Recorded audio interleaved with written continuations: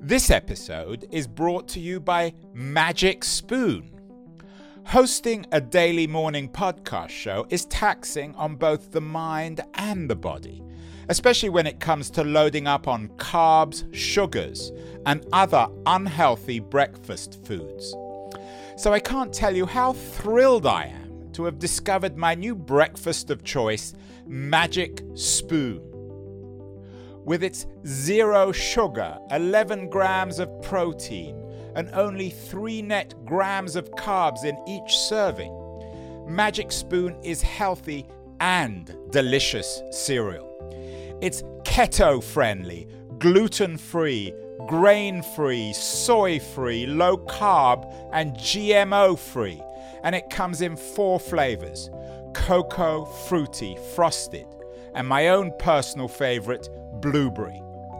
Magic Spoon, cereal that tastes too good to be true.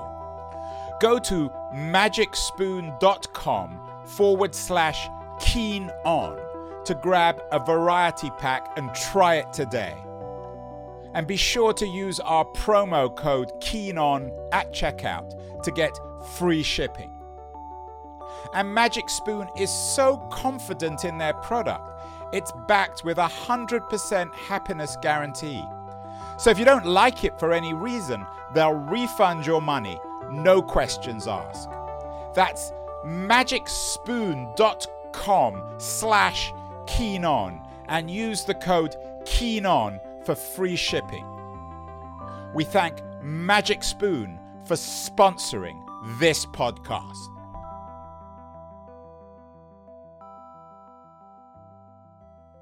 Hi, I'm Andrew, and this is the Daily Keen On podcast about today's global crisis. The coronavirus pandemic is dramatically disrupting not only our own daily lives, but also society itself.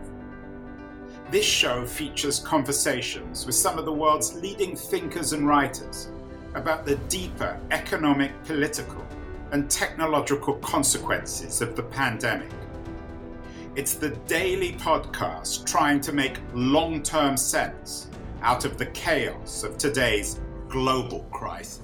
Good December the 18th, everyone. Friday, December the 18th, the last proper weekend before Christmas, and America is finally turning its attention away from Donald Trump and towards Joe Biden.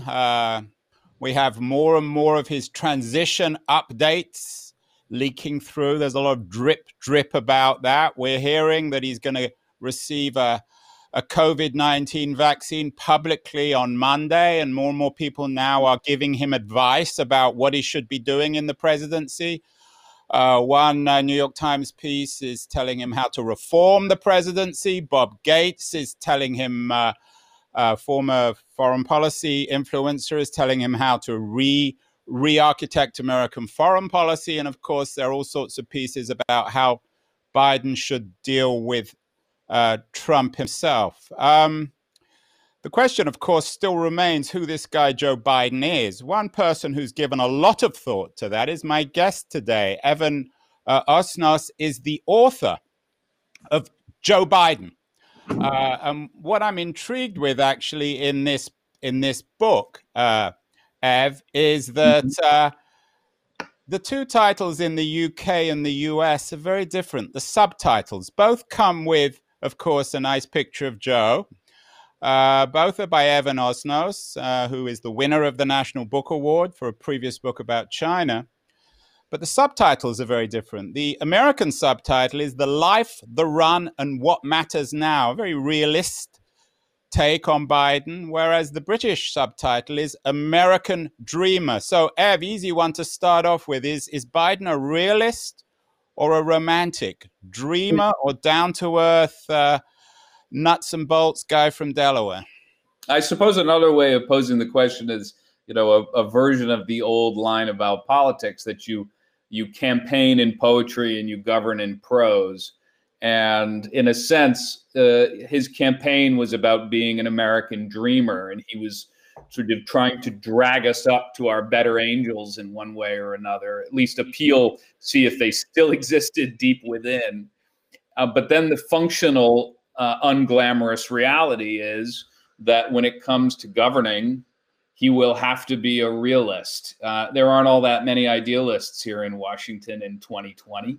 But I mean, I really don't actually think, and I think let me put it a different way. I think that in an important way, Joe Biden actually really is an idealist, that he is somebody who, even after 48 years in politics, believes that politics is a fundamentally decent way to spend your day, and that it is not a process ultimately of pulling us apart, but that you can do things that might actually make people's lives a little better and maybe pull people together. And that is that's positively, Andrew, a radical notion at this point in this country. Evan, subtitles, of course, reflect national cultures as well. Do you think that people outside America have responded to Biden more positively than people within America? Obviously, whatever it was, 80 plus million people voted for him. But my sense is there's not a lot of enthusiasm for him, even amongst the people who voted for him, whereas outside people still perhaps believe in the American romance more than inside. Is that fair? I think that's well put. I mean, I've been struck by the reaction to the book, for instance, around the world. There is this craving, I think, to try to understand who this guy is, and not just because he's the incoming president, but because he is so different from the man he replaces. I mean, he is just stylistically and personally, let's state the obvious, they're both older white men in their 8th decade, so the differences are not that far. But when it comes to their presentation of what they think about what it means to be American and what it means to be a leader and how you should talk to other human beings, I mean, in that respect, they're so different. I do think that there is this appetite abroad to try to imagine that we still have this thing in the United States that made us worthy of intrigue and admiration in some small way. I don't want to overstate it. But, Andrew, I had an interesting moment recently. I was with a European ambassador in Washington, and we got around to this question, as inevitably we would, about whether the United States has lost its bid for any kind of exceptional status in the world. And I was, I suppose, bemoaning our condition. And this host, this European ambassador, said, I wouldn't go quite so fast and say that. The truth is that you still almost miraculously and bizarrely have this capacity as a people to believe that you can change yourselves and that you can change the world by your actions. You don't believe that you're born into whatever condition is ultimately your fate. And that strange and persistent fact about Americanness is not gone. And I think Biden in some ways is a walking version of that idea, simply by the fact that he himself has changed over the course of his life. And your book does a great job, Evan, describing the ups and downs of his life, the outrageous fortune, both in a very good, I think you quote his best friend who said that Biden has had the luckiest and the unluckiest life simultaneously. And that seems very convincing, given his political fortune. I think even he would admit he's not perhaps the smartest or the most brilliant of politicians, and yet the tragedies in his family, obviously the death of his wife and his daughter, and then his son, is appalling. And on the other hand, of course, there's the physical Biden, which doesn't change. You have this wonderful description of Biden, and maybe I'm being superficial because I always think of Biden physically. You write, Biden is 67 years old. He has parted with youth grudgingly, and you write that brilliantly. His smile has been rejuvenated to such a gleam that it inspired a popular tweet during the 2012 campaign. Biden's teeth are so white, they're voting for Romney. His hairline has been reforested, beautifully put again. His forehead appears becalmed, and Biden generally projects the glow of a grandfather just back from the gym. How important should we pay attention to Biden's physical appearance? It's always been, of course, an obsession. with American presidents. But given the fact that he does appear, perhaps in contrast to Trump, like an old man, like an old grandfather, a sprightly one, a healthy one, but nonetheless an old man, is this something that is important, that we should be concerned about, or that we should actually celebrate? Yeah, I gravitated to the decision to write about him physically for all the reasons that I think you captured, which was, in effect, each one of those little indicators that I decided to mention are an indicator of something else. They are an insight either into his self-narrative of how he understands his own life, the fact that he did succeed so young, elected to the Senate at the age of 29. In a sense, he's a little bit, I think, kind of trapped in amber in his own imagination, because after all, that was the imprint of success. And it was a miracle, as you know in the book. No one expected him to win. He won by a couple of thousand votes, and it wasn't a great victory in any sense, really. It just was a bit of luck. Yeah. But it was a kind of act of sort of magical thinking. I mean, to even run at all, he was going against this giant of Delaware politics. The idea that this nobody, Joe Biden, was going to win was lunatic, and he won by kind of sheer will, in effect. But I think, to your point about age now, I think it's important to acknowledge it. I mean, one of the reasons why I put it early in the book was to essentially say to the reader, look, I understand, all of us do, that we are constantly, when we're looking at him, we're trying to measure whether he's up to the task. And we did something interesting, sort of surprising for this book. We decided to include in the audiobook edition some selections of my interview with him this summer. And this was partly because I had the impression, after listening to this interview, and actually after a bunch of other people had listened to it too, editors at the New Yorker and so on, that people were sort of surprised to hear him give these quite long and intricate answers to, and I don't mean long in a jokey way, I mean that he was giving quite in-depth answers in a way that we don't often hear on the debate stage, when you're talking for 5 or 10 seconds and then something happens. And I think it was a chance to try to give people a little bit more of an insight into his, in a sense, it's another insight into his physical condition. Listen to him and decide for yourself how you think he is. What concerns me, as somebody who's sympathetic and hopes he becomes a good, if not great, president, is the fancifulness of the American public, especially when it comes to imagery. I had David Thompson, the very distinguished film critic, on the show last month, who was arguing that there needs to be a book written about Trump's ability to dominate the camera. The weird thing about Biden is, even when he's center of the camera, he doesn't dominate. He's marginal. He's peripheral. Do you think people are going to get bored and disappointed? Is there a bit of Gerald Ford or Jimmy Carter in Biden?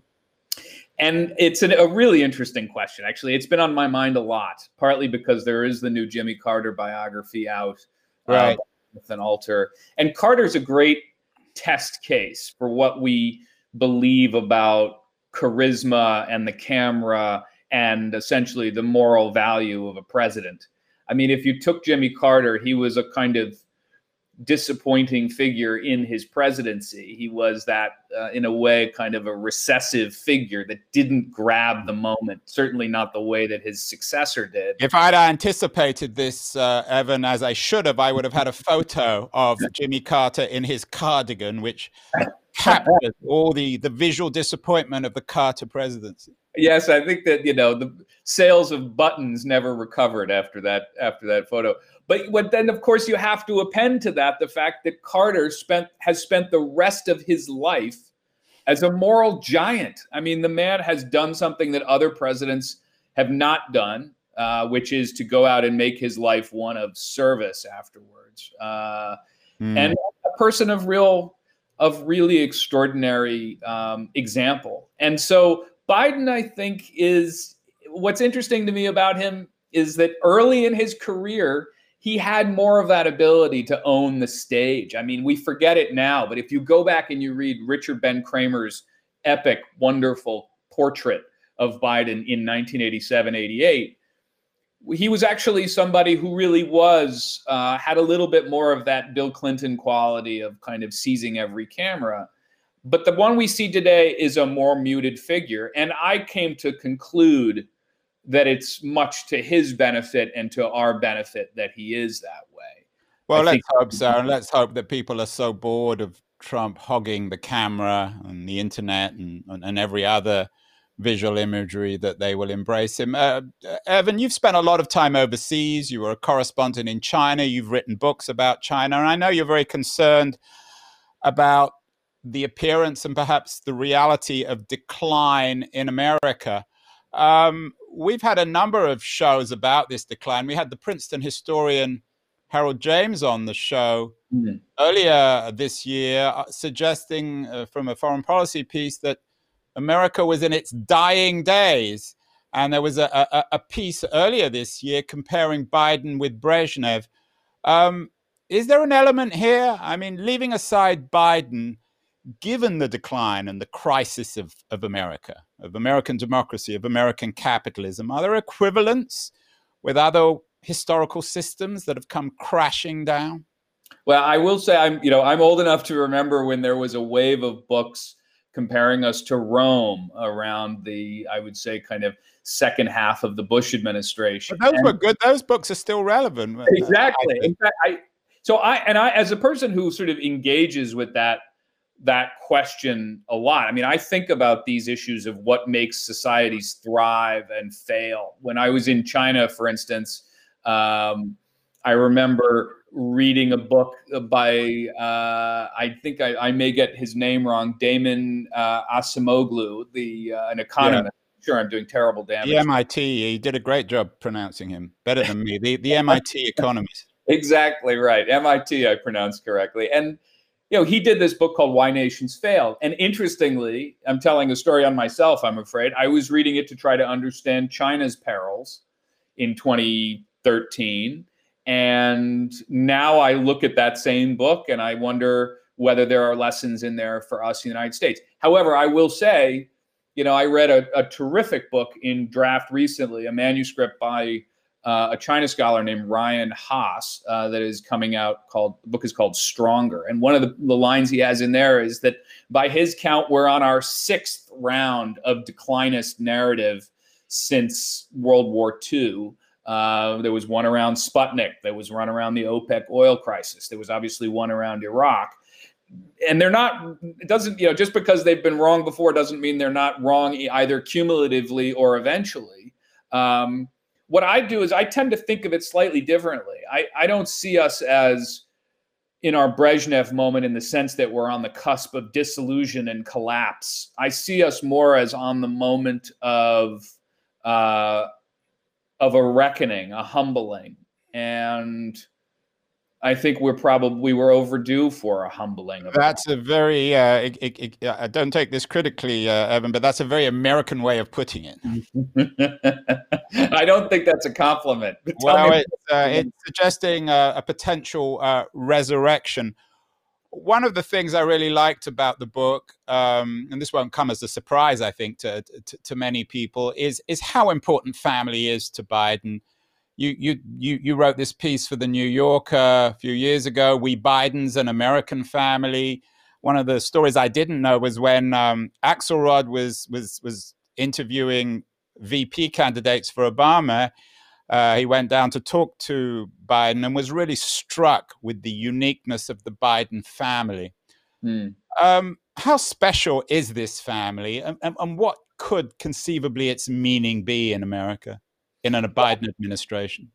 I came to attach a lot of importance to it. I mean, for people who don't know the story of Axelrod going to see him, it's worth just mentioning in a sentence or two that Axelrod went down to Delaware to go see Biden when he was vetting him for the vice presidency.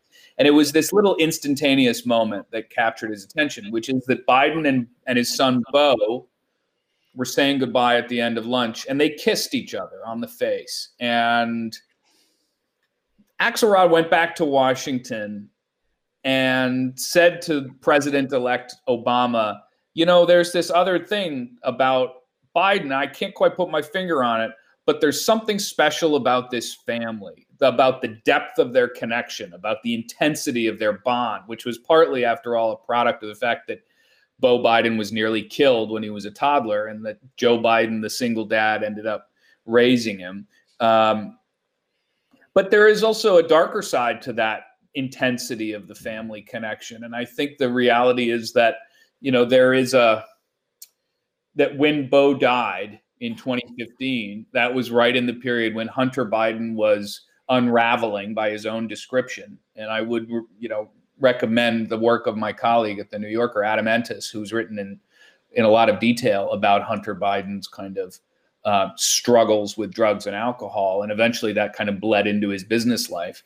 But all of that was happening almost simultaneously. And I think there is a way in which the Biden family has never really used family as a prop in quite the way that it's generally used in Washington. There's something actually that's more organic and personal about what their family is, that is a product of pain. And for that reason, it makes it a subject of immense literary interest. And I think you'll probably read more about that in some of the fuller biographies to come. Politically, though, I'm not sure what you do with family, given that the crisis, particularly in white working class America, revolves around the breakdown of family. What is Biden supposed to say? Stay married, don't cheat on your wives, remain a committed parent. That's something that sounds in some ways rather patronizing and pointless in an America where the family in the underclass or the lower class or the working class, whatever words you use, is in crisis itself. I think the way he talks about it is generally in the language of dignity, is what catches my attention. And he sometimes goes back to the image of the father, or we could update it and say a breadwinner, male or female, who loses a job, as so many people are right now. And in the loss of that job, it's not just the income, but it's a sense of personal worth and a sense of where they fit into the family and where they fit into a community and what they sort of see themselves as citizens, as participating members of society. And so his view of the economic failures that have rippled through so much of what we think of as Trump's America is really informed by his image of how a person is affected by the gain or loss of respect, even in the eyes of their own children. And I find that actually quite compelling. I ended up thinking a lot about that. And it happens to inform, the way that I think about this period of contending with the virus and the recession. That we're not. It's interesting, this family thing, because I don't want to spend a lot of time talking about Trump, but the one area that is always surprising about Trump is the loyalty of his kids. I remember in the debate with Hillary, when Hillary was asked at the end if there was anything about Trump that she could say positively, she said, well, he seems to be a good father. And the Trumps, for better or worse, even if they seem to many of us to be a very troubling family on many levels, seem to have stuck together. How would you compare Trump's notion of family and Biden's notion of family, and indeed the Biden-Trump families in comparison? That's an interesting one. I haven't ever thought about it as putting them side by side. I think, in a way, I suppose the Trump family does see itself as part of a lineage. I think one of the things that strikes me as a difference is Joe Biden talks about his father and his mother constantly, and they gave him a grand total of about that much in life. They gave him no money, and they gave him a lot of folksy old aphorisms. And he never sees himself as disconnected from everything that came before, all the way back to the, what we would call the matriarchs and the patriarchs, but, he calls the old country in Ireland. And Trump, who more or less inherited most of what he started his career with and most of what he lost along the way from his father, and you never hear him talk about his father in that way. That is a piece of history that he obscures. And so in a way, they regard themselves quite differently in relation to the advantages that are bequeathed upon any individual and how they are able to navigate the world as a result. I think one thing we can say for sure, Evan, is that I'm sure Biden has some nieces. They're not going to come out with a best-selling psychological expose on him. I never know, but I doubt it at this point. Yeah, well, if they're watching, I'll be interested in that book. I mentioned at the beginning that Bob Gates has a piece in the Times this morning giving Biden advice on how to re-architect the American relationship with the world. And I found that interesting from your book, Evan, because I didn't know this either, that Gates and Biden actually have a rather needling kind of relationship. We've had a lot of talk on this show about America's new role in the world. We had the DC geostrategist Charles Kupchan on the show talking about American exceptionalism. Do you see Biden rethinking American foreign policy, or is he stuck? Is he imprisoned in a post-Trumpian international system? I don't think he's stuck in that. I would argue that he might be stuck in another risk, which is he's stuck to some degree in a 2009 Obama moment of going out into the world and trying to restore America's credibility after the failure in Iraq. And, you remember, of course, Obama received his Nobel Prize, to which his first reaction was, for what did I receive this prize? I mean, it was actually a terrible sort of onus to bear as he went into the presidency. But it was a measure of how the rest of the world was looking for some sign of redemption, of the U.S. coming back. I think there's a risk that Biden believes that he can go out into the world and say to people, I'm decent, I am honest, and I'm therefore a sign of the U.S. coming back from Trump. And it won't happen quite that way. I think there is a lot of scar tissue that will have to be dealt with, and it may never be dealt with. I think the question of whether the United States can regain the position it's had for most of the post-war years is changing. I mean, I've been thinking recently that we're going to need to perhaps begin thinking of that period of the sort of exceptional United States beginning more or less with 1945 and extending up until the end of the Cold War and beyond for, I suppose, until about 2001, that period looks to us more like an exceptional period rather than the default condition. And for Americans, that's hard to process. Americans of a coastal variety, I'm not sure if other Americans would agree. You note that you think Biden might be honest. Honesty is an important issue in the book. One person I would have never associated with Joe Biden, his polar opposite, is the German political philosopher Hannah Arendt. But you note in the book that when Biden was much younger in Congress, he wrote to Hannah Arendt about a piece she wrote about presidential lying, their inability in America to tell the truth. We had Eric Alterman on the show, who has a new book out, Lying in State, The History of American Presidents' Dishonesty. Can we expect Biden to be a little bit more truthful? Or is he still ultimately a politician inside the Beltway who never really tells the truth? Well, I think we have to begin to come up with a more fine-grained taxonomy for lying in Washington. And it sounds like Eric Alterman may have done that for us. Fair enough, yeah. I mean, Donald Trump just completely blew out of the water some of the conventional definitions of things like propaganda, spin, puffery. All of these kind of now look quite quaint descriptions. I mean, I sort of grieve for the fact that Hannah Arendt is not here to help us update our understandings of propagandistic behavior. I think if anything would have killed Hannah Arendt, it would have been Donald Trump. I think that may be right.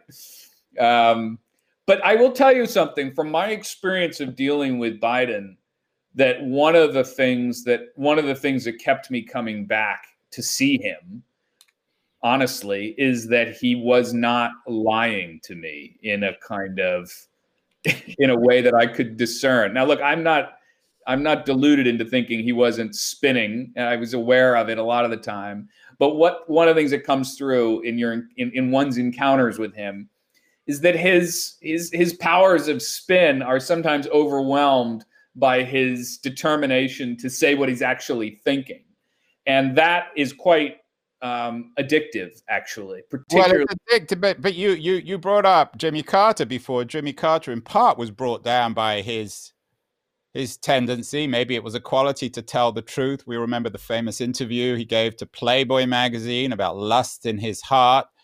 We had Rick Perlstein on the show recently talking about Reaganland. Reagan was certainly someone who wasn't able to tell the truth and made him a great president. You compare Biden. You have some other illusions in the book. The two presidents who come up most of all in your comparison in terms of Biden emulating are LBJ and, of course, FDR. Are these realistic comparisons given Biden's age and the nature of America today? Well, they're realistic in the sense that, there's no perfect comparison. And in fact, he actually sort of sees ways in which he is or is not like one or another. I think that the LBJ comparison is valuable in the sense that he is somebody who does understand the legislative branch and fundamentally believes that it can be wrestled into submission. And he's also not somebody who the public expected to have a very progressive record.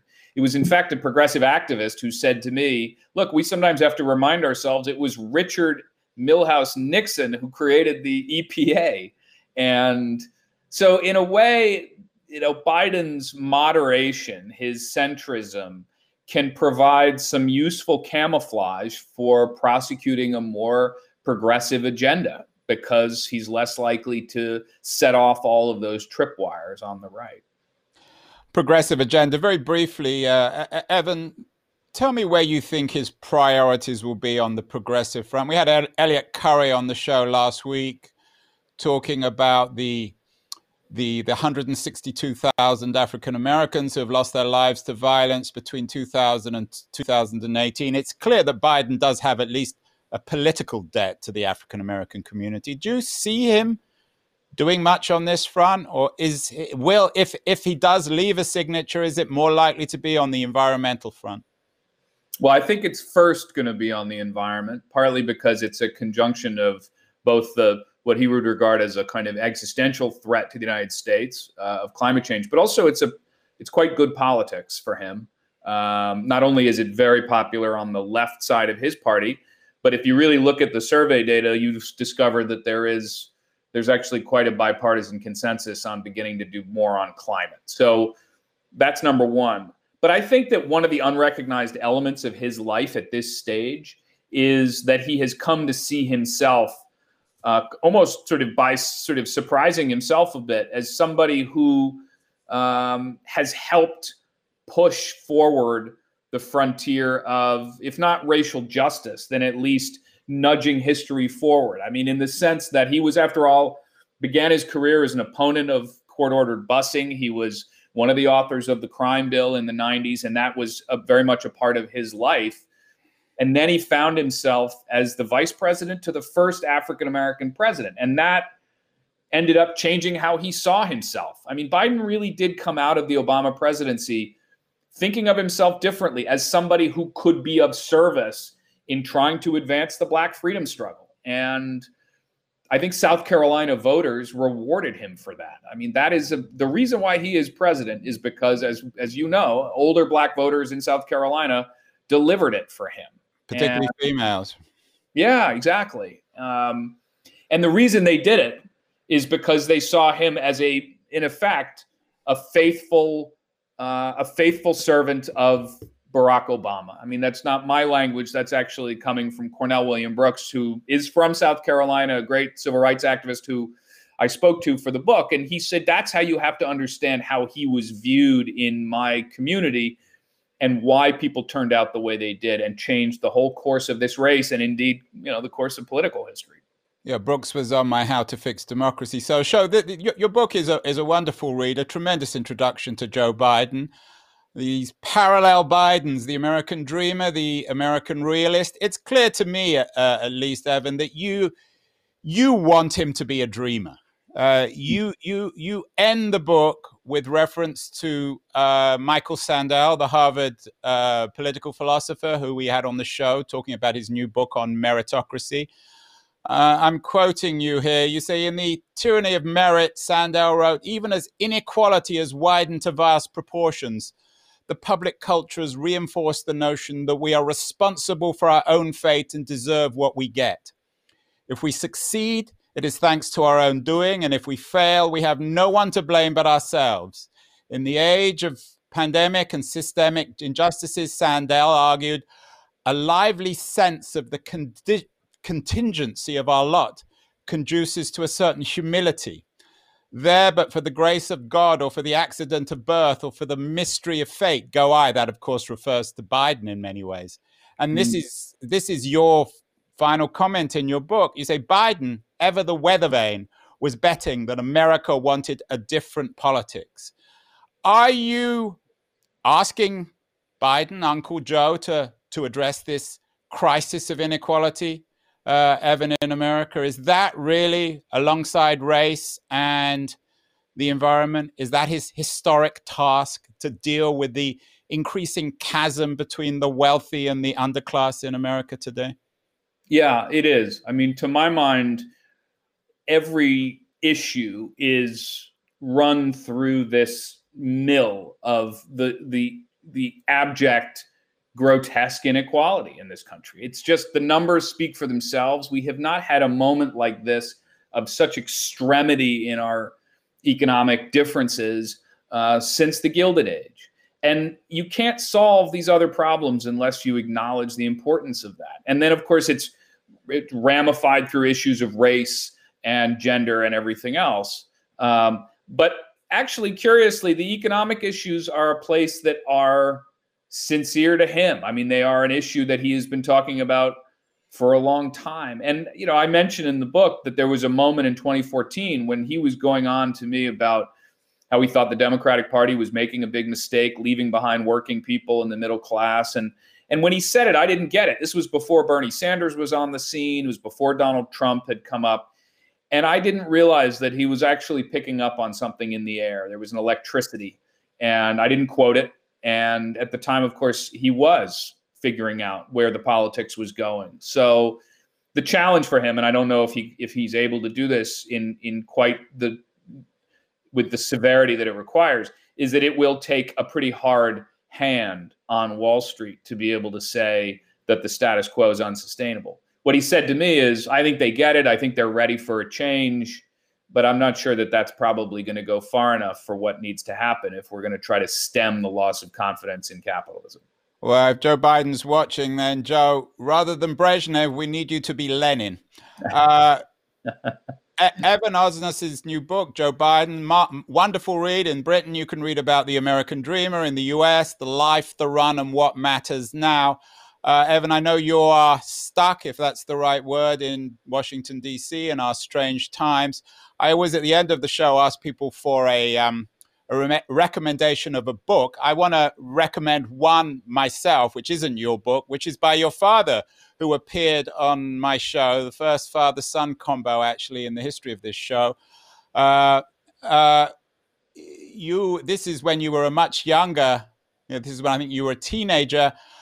He talks about you saying to your father, Dad, you remind me of Jane Goodall. You go to dinner with your notebook and your tape recorder and you say, isn't it amazing how they show affection for their young? This is from your father's new book, which is coming out, An Especially Good View. So that's my recommendation for an interesting book that is about to come out.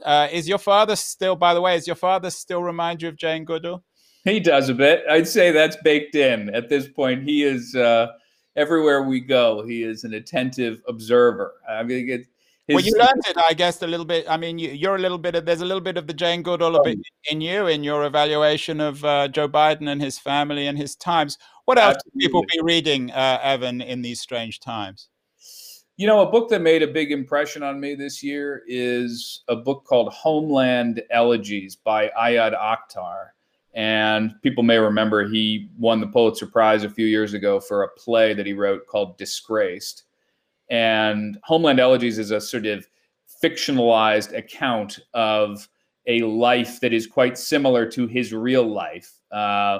But you know, I'm not all that interested in trying to divine what's real and fake. What comes through is an extraordinary account of being an immigrant, being the son of an immigrant in this period in American life, and its intersections with economics and politics and personal anxieties. It's just an extraordinary piece of work, and it's the kind of book that you remember a long time after you read it.